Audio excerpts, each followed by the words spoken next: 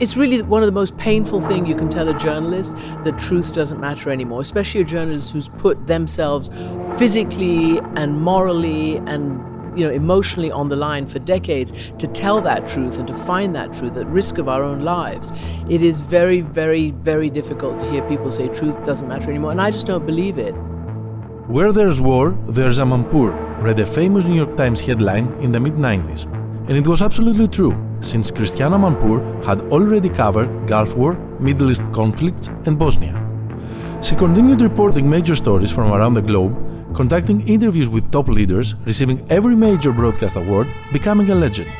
She's currently CNN's chief international anchor, and she talked to iMEdD during International Journalism Week 2022 about the difference between neutrality and objectivity, how women's movements strengthen democracy, and why she refused to wear a veil in her recent cancelled interview with Iranian President Raisi.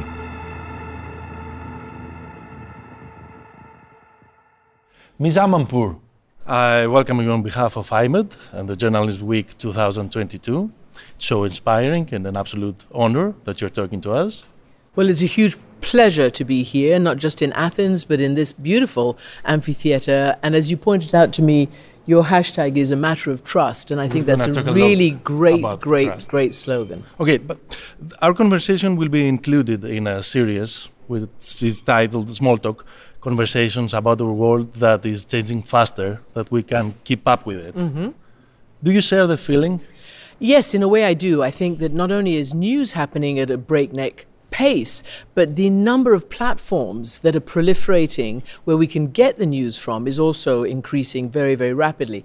So that has an effect of, I think, making people very tense, making people kind of wonder where to get their news from, where to go to actually understand what's happening in their world. And it's a bit nerve-wracking. I think that when there were just a few trusted organizations, it was at least easier for people to navigate, to know where to go to get their absolute facts. Now it is very difficult, and I think the consumer, so to speak, people need to work a lot harder to know where to turn. So is the world becoming a place where we're making less and less sense of?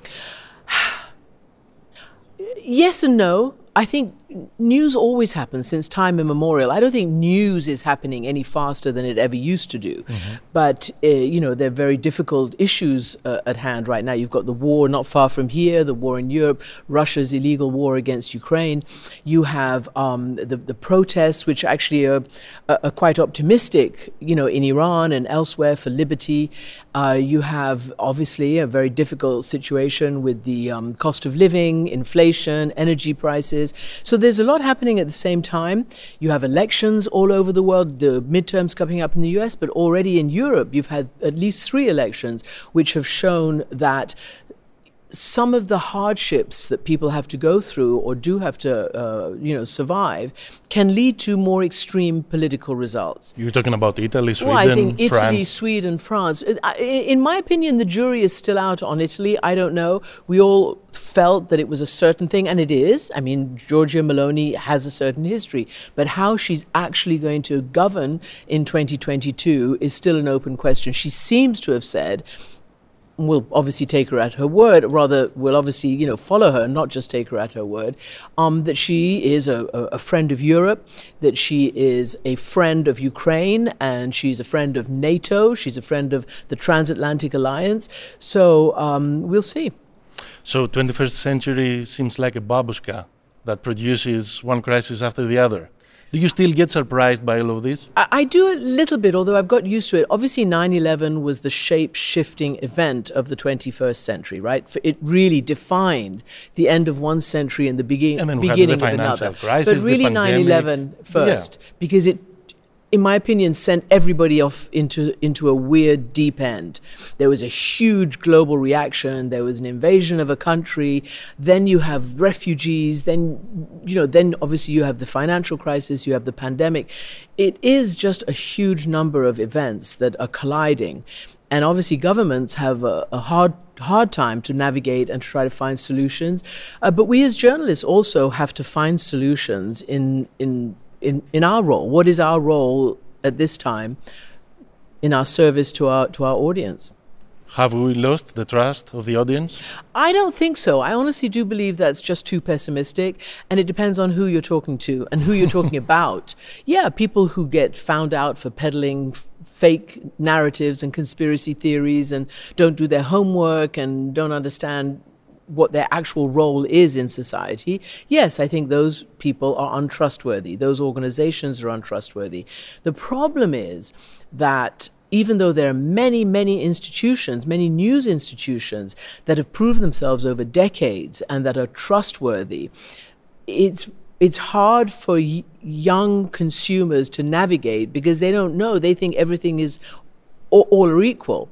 So I believe that there needs to be a very serious media literacy and essential online literacy campaign. Children have to be taught in schools how to recognize the truth, how to recognize facts. They have to be taught where to look, almost like the good housekeeping seal of approval. I don't know whether that makes sense here, but in the United States, there's this thing. And, if you stamp it, then people know it's been vetted and it's probably, more trustworthy than others. On the other hand, there is this constant attack on fact.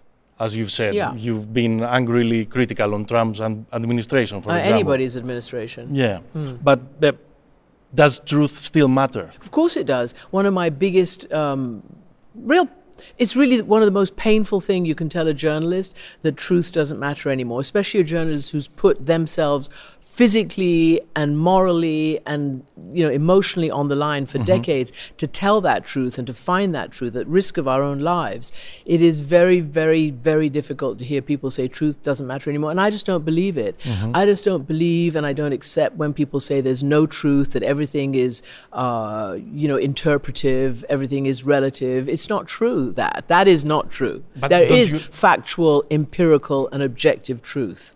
Don't you agree that in this modern digital landscape, there are these information bubbles where we can find supporters for our and that's a point problem. of view, even if it's of course. Totally outrageous? Absolutely, and that's a problem. I remember, you're sort of triggering a memory of mine, and this goes back a long time, when the so-called internet superhighway was first even broached. And I remember, because I'm a foreign correspondent for an American network, and I've had to struggle to get foreign news on an American network. Like all foreign correspondents for American networks, it's hard to get the foreign. Now it's obvious because you've got big issues going on, but it was hard to get certain stories past the bar, so to speak. And I remember thinking, oh my, when this internet superhighway or this information superhighway comes in, it's going to allow people to go into their own lanes on this superhighway. They're going to be able to get off at whatever exit they want to get off at and just go into their own corners and absorb whatever they want to absorb, So it's reinforcing their own worldview rather than being exposed to others. So I do actually think that in many, many circumstances and for many reasons, that has been a net negative in the basic acquisition of fact about your world so that you can make judgments about it. In this period of extreme polarization, do you ever get the feeling that you're preaching the converted? No. Have you ever experienced the sentiment of futility? Futility, never. I would give up. No, never. Never.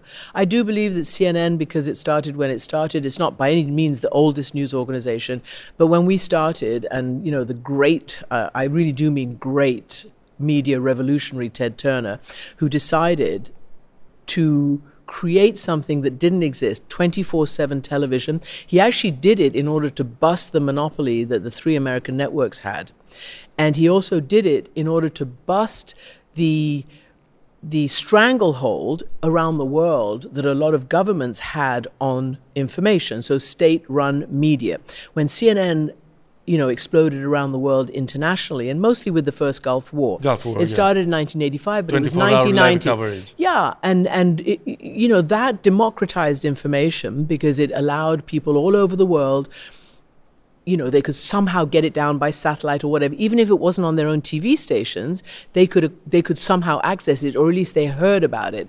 So many, many countries, including dictatorships, where news was by no means free or unfettered, they got that information. And it was a big, big gift that Ted Turner gave the world of that. It was like an information justice system.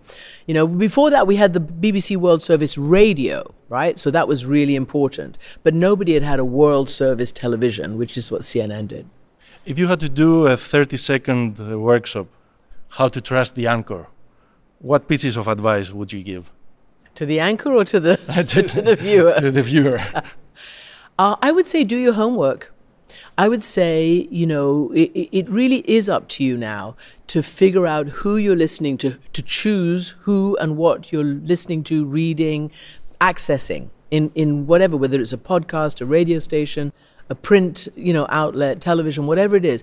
I do actually believe, and I've actually been saying this for quite a few years, that you can't just sit back and blame us if you're not getting your, you know, accurate information. Because if you choose to get your information from a very suspect or a very niche outlet, or something that's clearly either political or you know, just has, you know, its own point of view, whether and it might even be sort of lies and conspiracies, then that's on you now.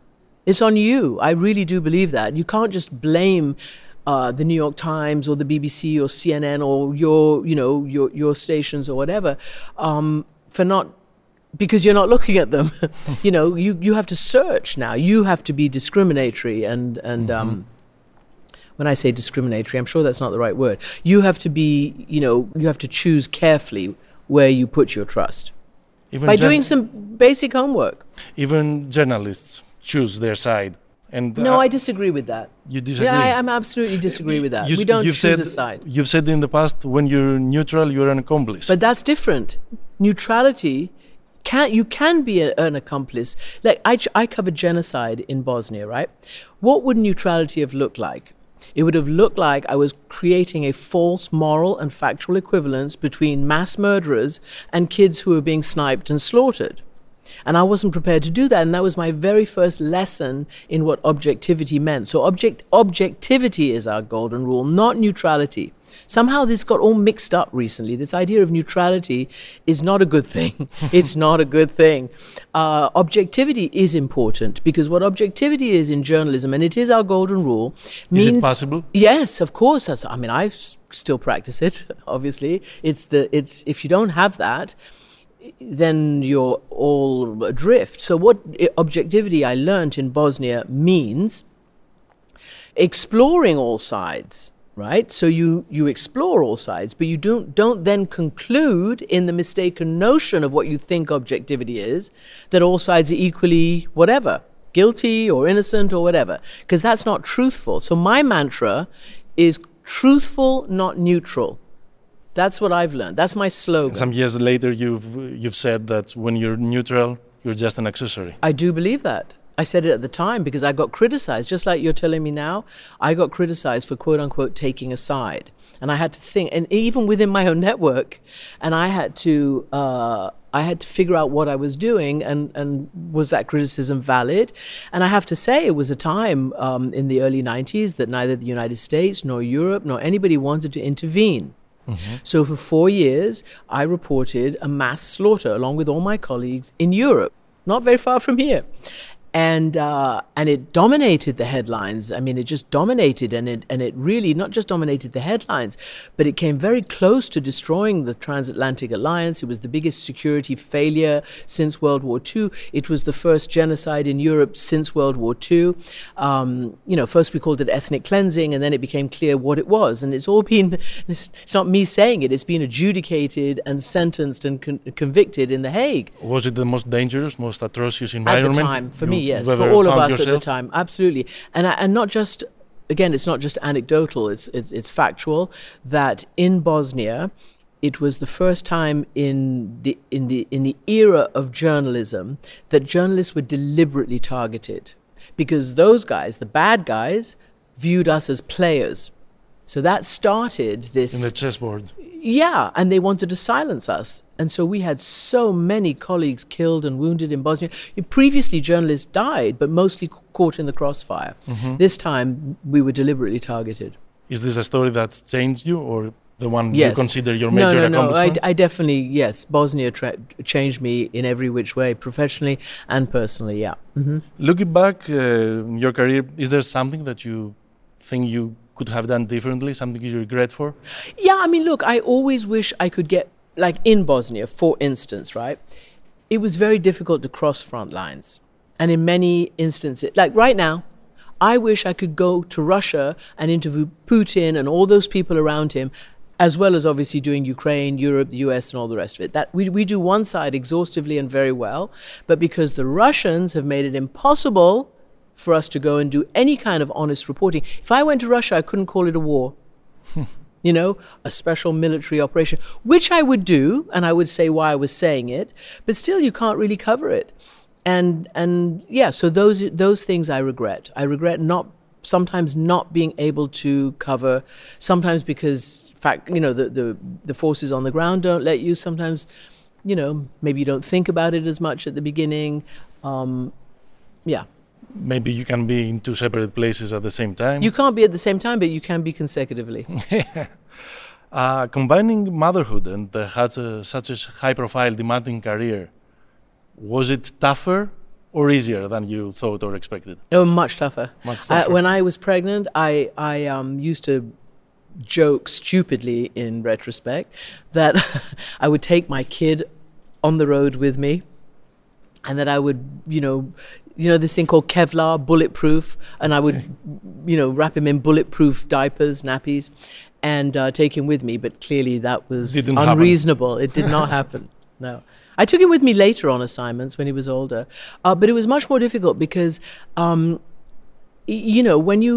certainly for me anyway, I speak for myself, when I had my kid, I became a little bit more fearful because I didn't want to die and I wanted my kid to have a mother. And before that, I just didn't think about the danger. When you're young, you feel you're immortal. Plus, if you don't have a husband or a kid or whatever waiting at home, you just don't really think about that stuff. So it didn't occur to me until I actually had my child.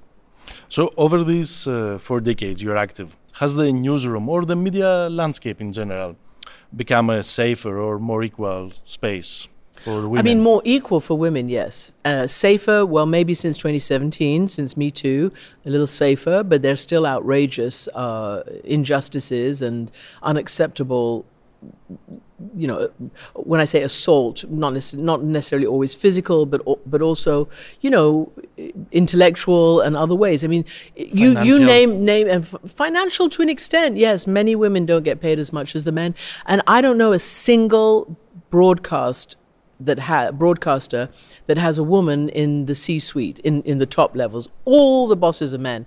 And I just don't think that can be right, because I think women and men should be represented equally, because we have somewhat different thought processes. We bring an equal, valid, sort of experience to whether it's administration or whether it's actual working in the field.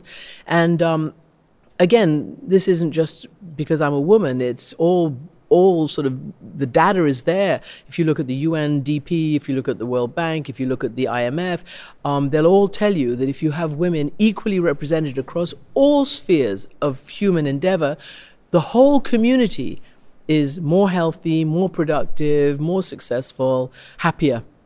Are you ready for another 30-second workshop? Of course I can. Okay. Having conducted thousands of interviews with people that... I don't know about thousands. Some hundreds of them, with very important personalities that shaped the modern world. Yeah. What's your advice on how to gain the trust of the interviewee and the audience at the same time?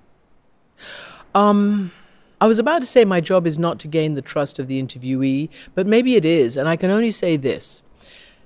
I feel, because of so many people who I interview, I think they trust me because they know me, right? My professional life has been an open book because of CNN. Mm-hmm. So everybody sees what I do. Anybody who's watching CNN sees what I do.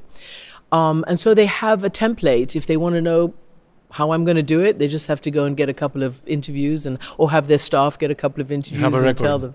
Yeah, there's a record. And I do believe that I hope, and it would be my proudest thing, that I've been incredibly fair. Sometimes I'm really tough, and sometimes I'm not. It just depends. I don't treat everybody like a war criminal, Yes. you know, but I do treat war criminals pretty rough. And I just believe that, I hope that people know that it might be a little uncomfortable, but you're going to be treated fairly. I would like to close talking about the recent incident with President Raisi. Yeah. Would you wear the hijab, the headscarf, if the interview was conducted in Iran? Of course, that was the whole point. Mm-hmm. I didn't make a political statement. I didn't even make a statement standing in support of the women, although I really support them. I'm an Iranian woman and I really support them, but that's not my job. My job is to conduct an interview with the president who's creating that kind of oppression that results in the kind of death and protests against it. So I was very pleased that in the midst of all of this, I was going to get an exclusive interview with the president of Iran in New York. And then after, days of organizing but through my teams and hours of waiting for him, and, a lot of effort was put in by CNN just to get the interview situation, yeah. And then they come up to me and they say, okay, he's resting, he's praying, he's this, he's that. Finally, they can't hold me off any longer. And they've run out of excuses. And they say, the president requests that you wear a headscarf. Okay. He's a very religious man. I say, with great respect, I'm a very religious person too. But I'm in New York. And the law is not for me to cover my head in New York. If I was in Iran, I'd be covering my head because that's the law. Mm-hmm. And because I've covered Iran so often, I've interviewed presidents there, that of course I cover my hair. But so I said, I can't do that. I can't do that. So it went back and forth. Please, no, please, well, no, well, you won't get the interview. And then I had to take a deep breath and say, well, that's it. And I got up and I told my bosses and they said, absolutely. Look, it was a basic journalistic principle. No foreign government is going to influence a Western independent journalist in their own country. It would have been unthinkable from a journalistic perspective of me to have said yes. But unthinkable. Do you think it was an excuse for his side to avoid the interview? I don't know. I can't get into his head. Mm-hmm. I don't know. How do you reflect? But I do know this, that increasingly, the Iranian regime and, of course, the Afghan regime next door, I heard somebody say today, it may have even been Senator Gillibrand. I was listening to she's an American senator from New York. She said, and she was actually talking about American women's rights, the idea of politics based on basic autonomy of a woman's body is unacceptable. So American women are protesting, and women in Iran are protesting, and all over the world. And I think that, in 2022, maybe that will be the critical mass. Maybe women's movements will see democracy strengthened. Let's hope. So this is how you reflect, how you see all the news and images that are coming from Tehran and Iran over the past weeks. Yeah. Both as a journalist and as a person of Iranian descent. Yeah, I see it. You can only admire it, whether you're of Iranian descent or anything else. You can only admire the bravery of people who will put themselves day after day after day in the face of certain crackdown. And there has been crackdown, as you know, and there have been many deaths, many injuries. And to see them stay out in the streets is it's heroic. I know the Iranian regime calls it riots, and maybe there's always some violence somewhere that you don't expect in any demonstration. But then the governments jump on that teeny weeny little 0.9% of bad activity and they smear the rest of the protest with it. We know that the vast majority of people in Iran and anywhere else, Arab Spring, for instance, 2011, all over the Arab world, and you can list any number of places. When people have enough, then people react. It's the pressure cooker syndrome. Thank you very much. It was an absolute pleasure. Thank you. Thank you. Interview conducted by Panagiotis Menegos during International Journalism Week 2022. Mixing and sound design by Aris Athanasopoulos. For more audio content by iMEdD, go to podcast.imed.org.